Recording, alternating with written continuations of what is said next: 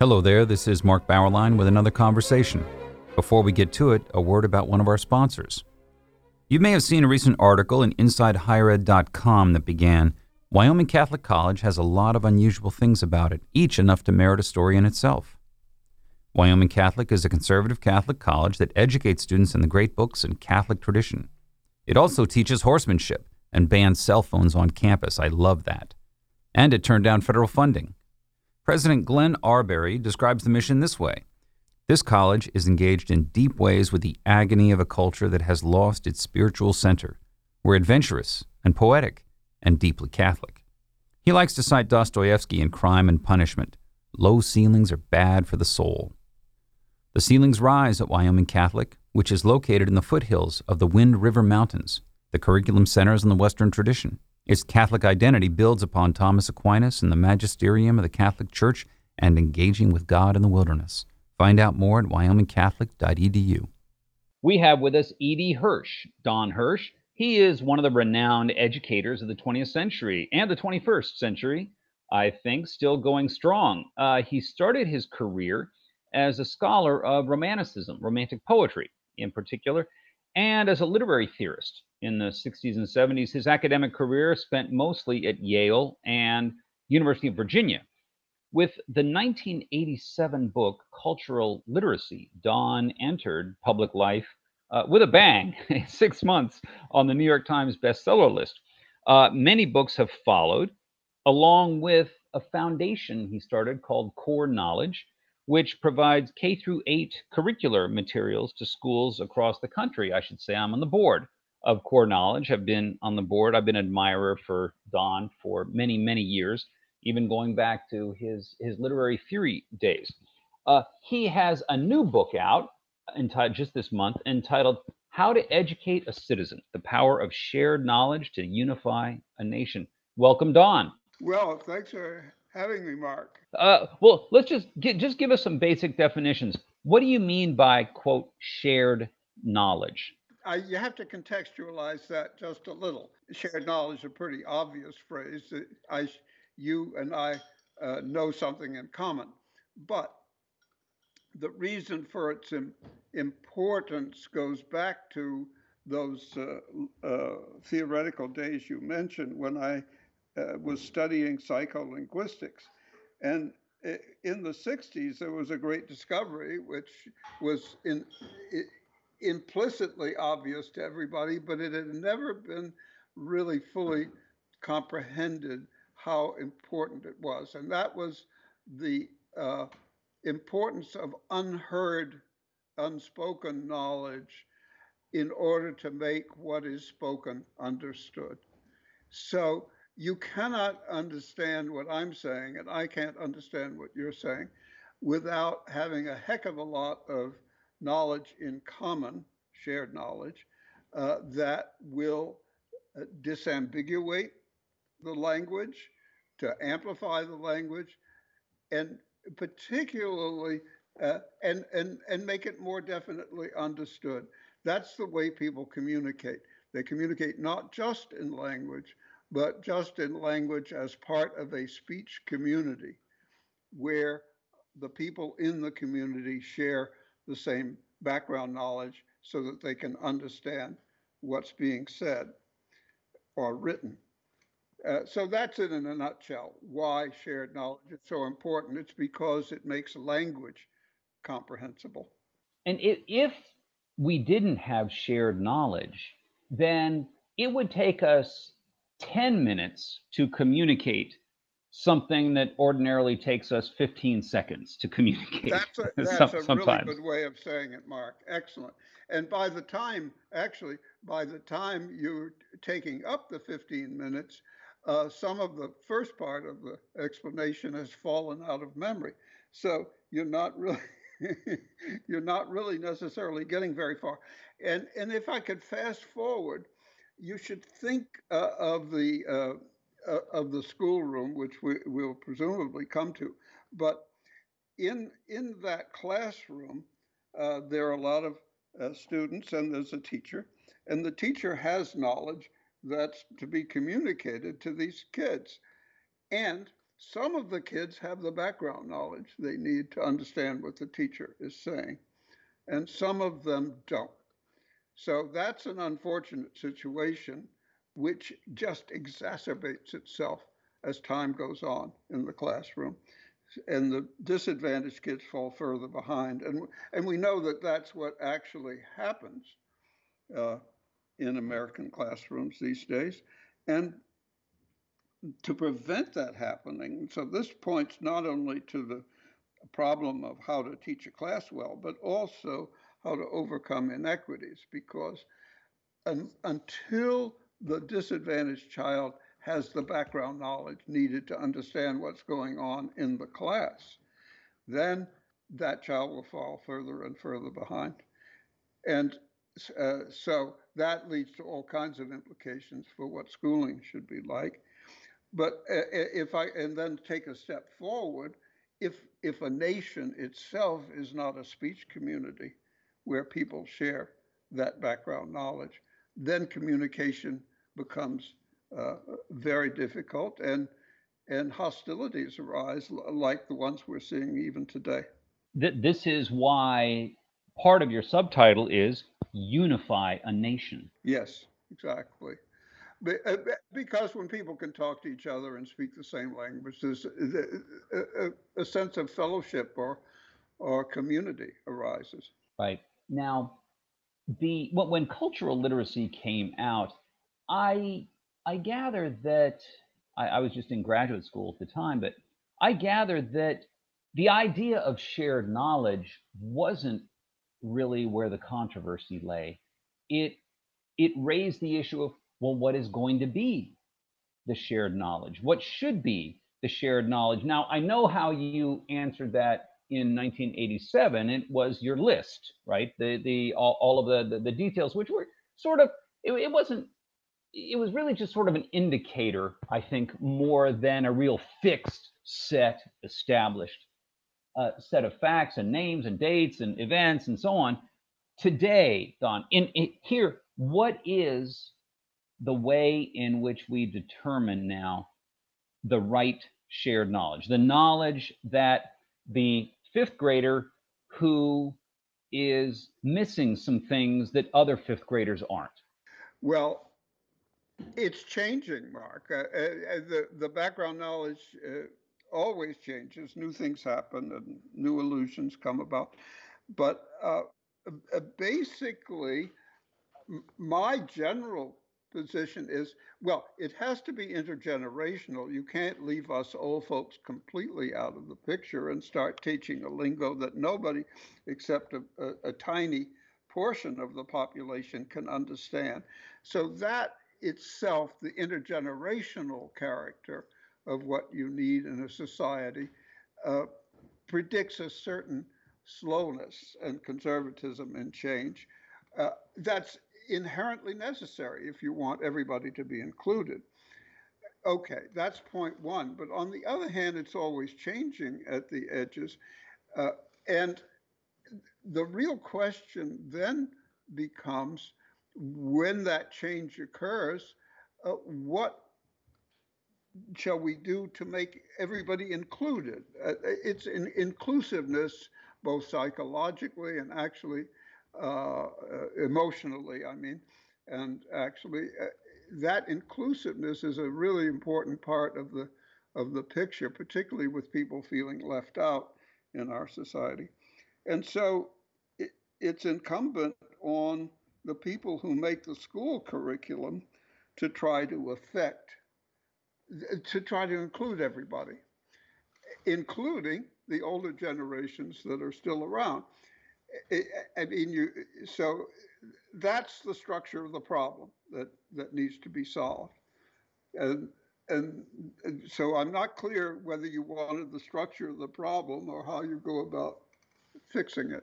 Your main goal, your first argument is getting people to understand the importance of background knowledge in the teaching, even in the early grades of reading and writing and science and so on, but also the adjustment of teaching and the curriculum to reinforce that shared knowledge? I mean, it is very important to you that everyone read a certain amount of the same books in education, right?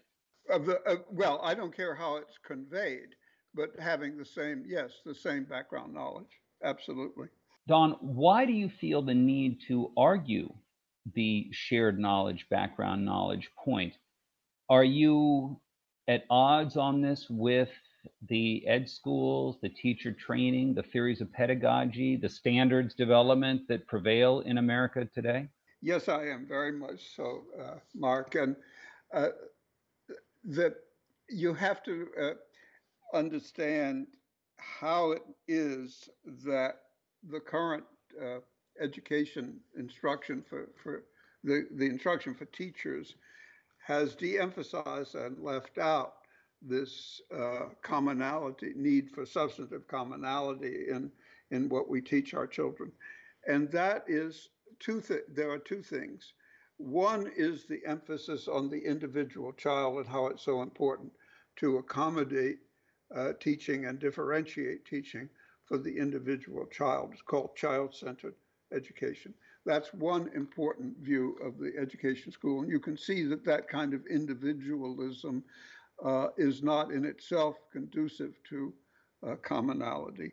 The second point is that if you're teaching, and Dewey, who was a father, intellectual father of all this, saw this years ago, the problem with that is then you have a lot of diverse confusion in the classroom with everybody studying different things. And so that's chaotic. So how do you avoid the chaos? As a footnote to all that, of course, we haven't avoided the chaos in the classroom. But Dewey said you could do it by the fact that you were teaching general skills. And what's terribly important to understand is, and Dewey would have changed his view on all this given current cognitive science, there is no such thing as a general critical thinking skill, which our schools are constantly talking about. These general skills don't exist. All skills, intellectual skills, physical skills are domain specific. You don't become a good golfer by becoming a good tennis player. And similarly, in the sphere of intellectual life, you don't become good at understanding political science by understanding chemistry. You simply have to learn a lot of facts, a lot of facts. And our education schools have been opposed to learning a lot of what we call, usually the word mere is put in front of facts, mere facts. And that doesn't mean it's incoherent, isolated facts that you need to know. You need to gain a lot of knowledge to gain a skill. And so the whole scheme of elementary education that we have been engaged in is based on a false theory. And that theory has been exploded in cognitive science. It's not agreed upon by anyone in our departments of psychology. So you have this situation in our universities where the education schools are teaching theories and ideas that are different from the theories and ideas that are taught in our psychology departments. That's unacceptable. There's only one science, only one truth. Why is it unacceptable? Because you have two conflicting theories. One of them is going to be wrong.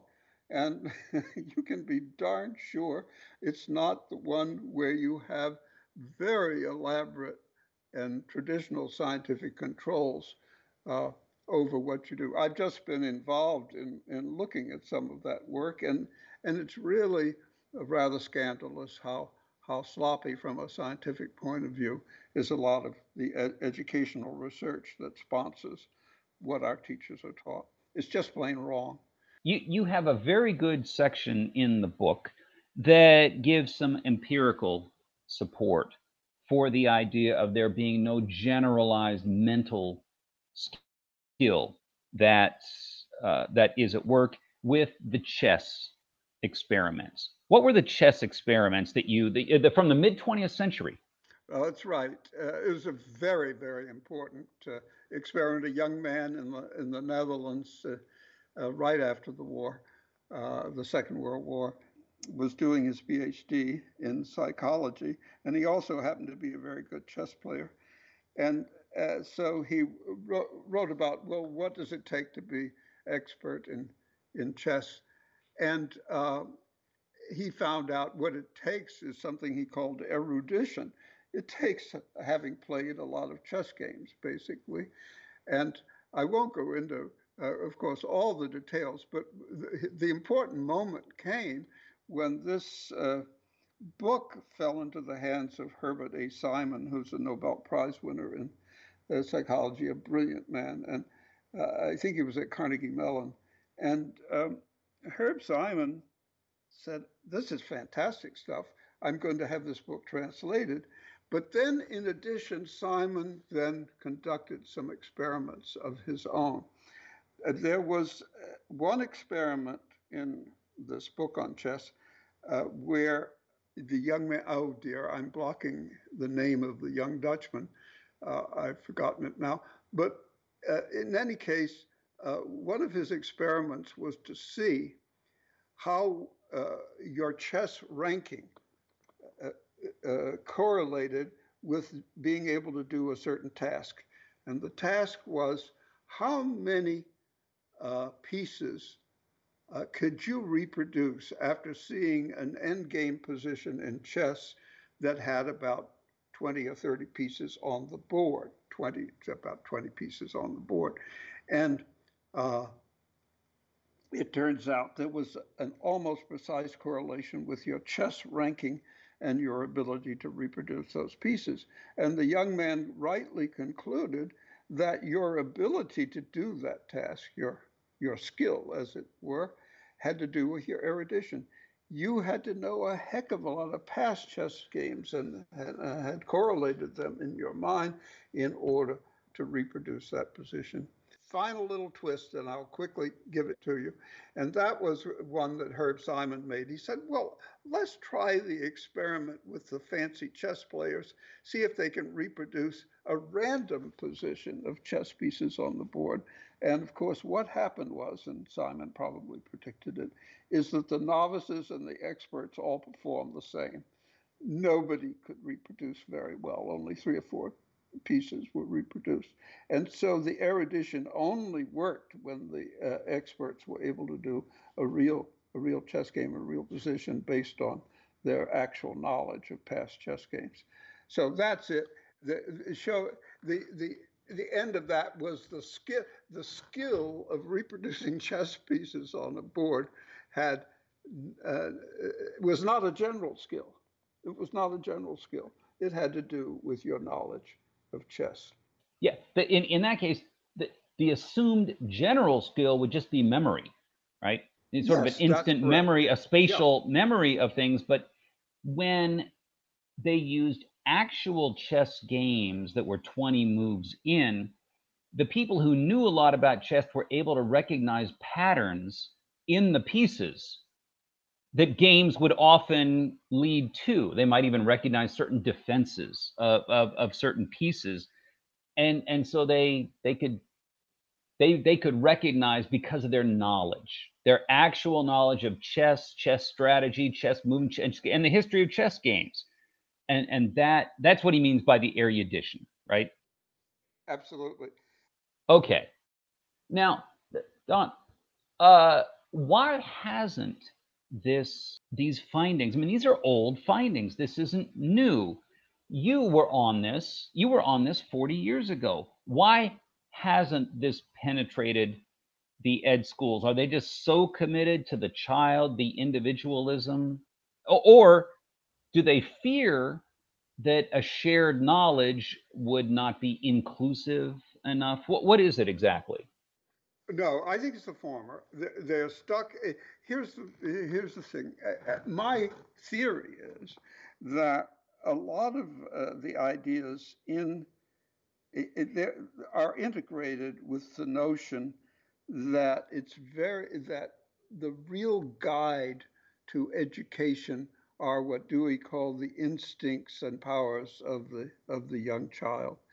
In other words, they're analogizing human education with the instinctive growth of what Horace Mann called the lower orders of animated creation.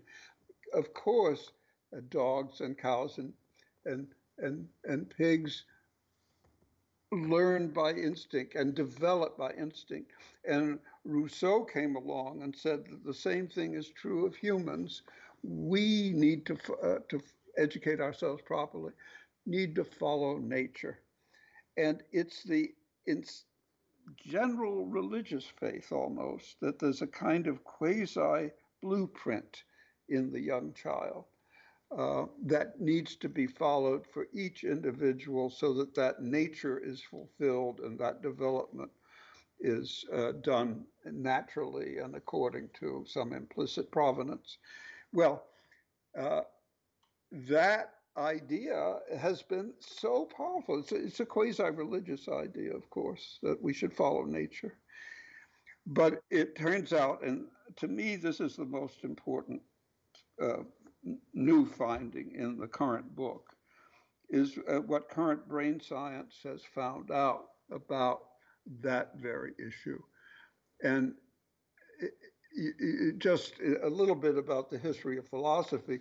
Before Rousseau wrote and had that idea of natural growth being the proper development of the child, John Locke also wrote several decades before, saying that no, he observed all this variety in human cultures and civilizations, so that the mind of the child must be a blank slate to learn all of these or to grow into all of these different forms that human history has thrown up. And now modern brain science, current brain science, has discovered that essentially John Locke was right. So the mind of the young infant is a blank slate, at least that part of the mind that's subject to culture and to education is a blank slate. And so black babies and white babies and yellow babies, all these babies have the same blank slate. There's no inherent uh, structure to the the human neocortex, which is this big part, why our brains are so big, this big part of the brain that gets schooled. So that means that the whole notion of our educationists that we need to follow nature is a mirage. Nature is saying, no, no, you humans should follow culture. And you should honor thy father and mother and do what they say, as the Ten Commandments said, and as most societies and civilizations have learned. That that insight in brain science, it seems to me to be, to be absolutely uh, um, what they call a paradigm shift, uh, requiring a paradigm shift in our education. You did kind of a reverse movement in your career.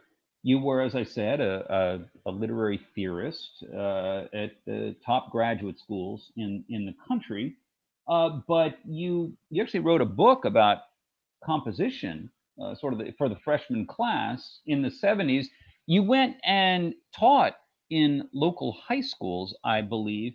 And with your Core Knowledge Foundation, you go all the way back down to the elementary grades. Why did you go down the age ladder like that? Well, I my I stopped at grade 8, as you well know, and well, because I was interested in the egalitarian possibilities of education, like any good uh, Democrat with a small d would be.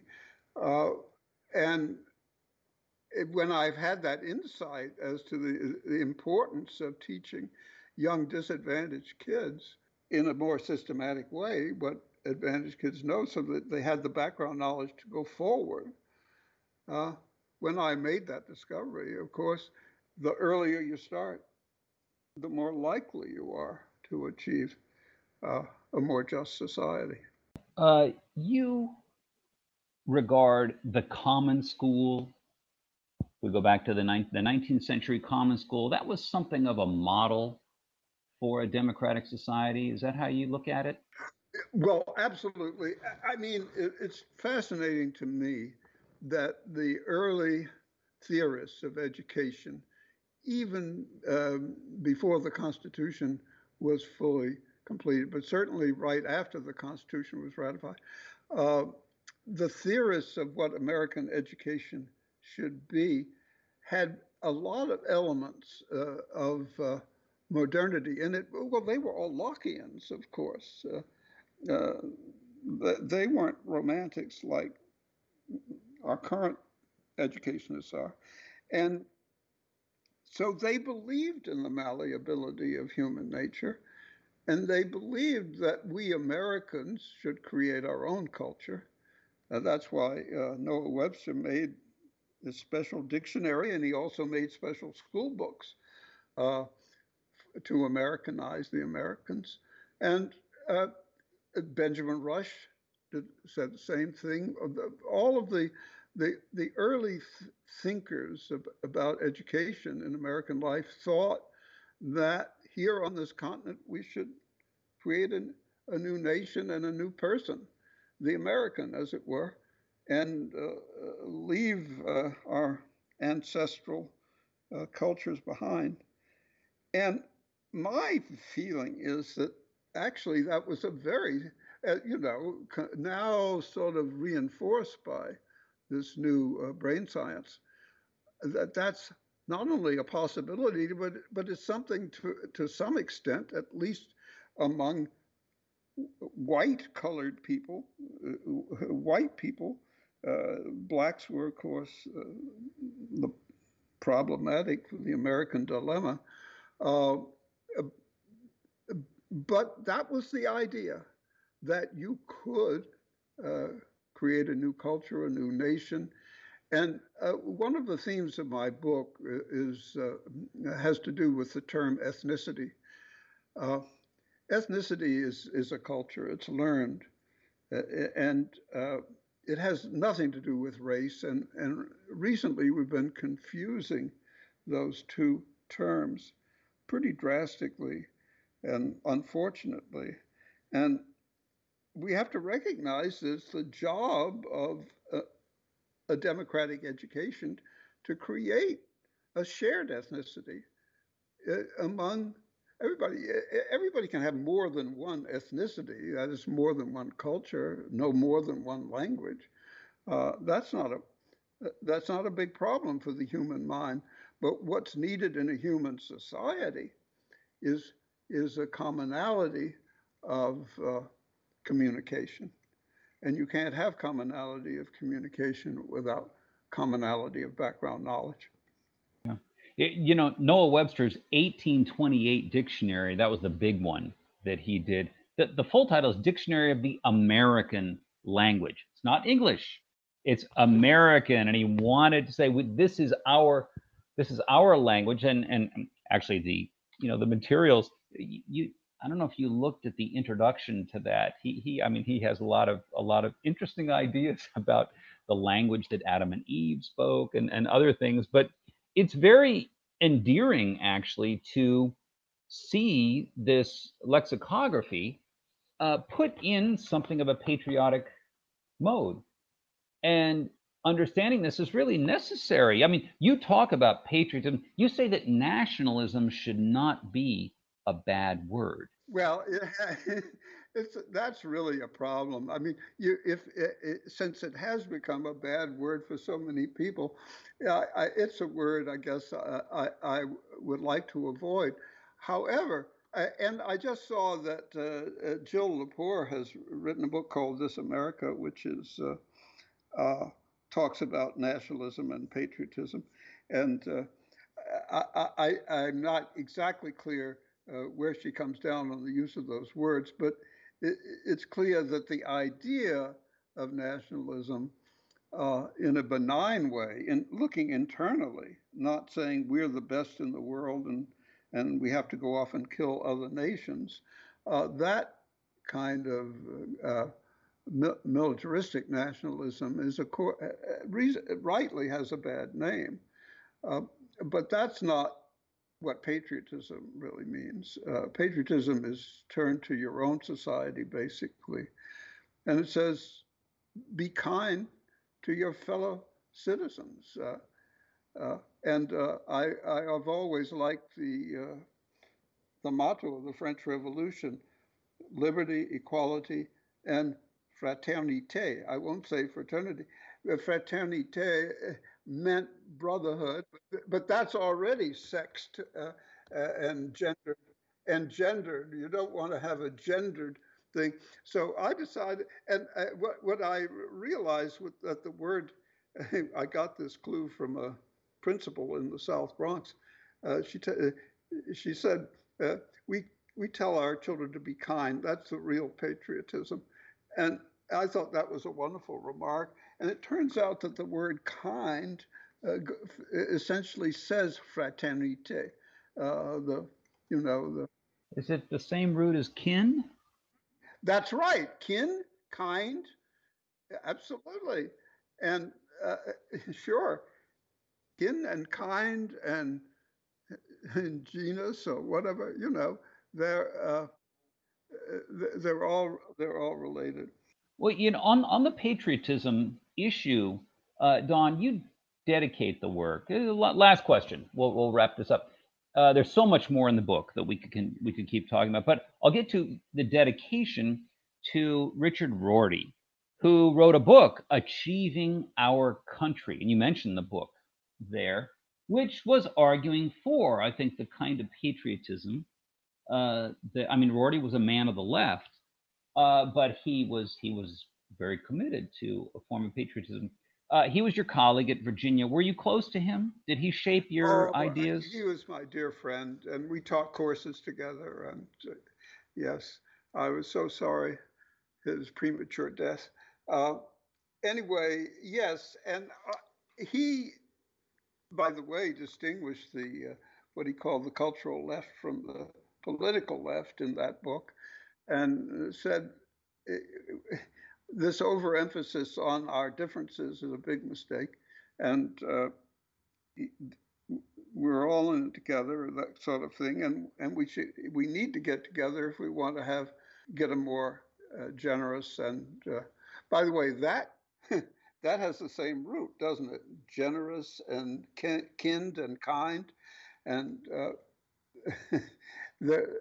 all of those sort of pro-community words. And by the way, just another footnote on this point, Mark, is been a very agreeable conversation. One point about the idea of altruism or kindness and patriotism instead of selfishness and self-interest. There was an article by an evolutionary psychologist who's David Wilson, and a sociobiologist, that's E.O. Wilson, both of them quite famous. They wrote an article together in which they concluded at the end that selfishness may often win within a group across the biological species, but altruistic societies always defeat selfish societies.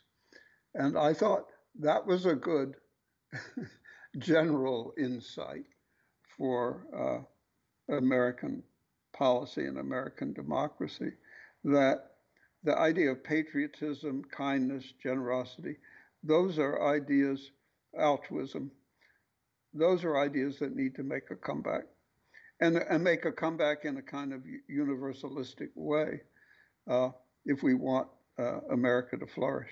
The book is How to Educate a Citizen, The Power of Shared Knowledge to Unify a Nation. Edie Hirsch, thank you for joining us. Thank you, Mark. And thank you for listening to our conversation, which has been supported by Wyoming Catholic College, which combines great books, the Catholic tradition, and the great outdoors of the American West into an extraordinary education. Go to wyomingcatholic.edu or contact the admissions office at 877-332-2930.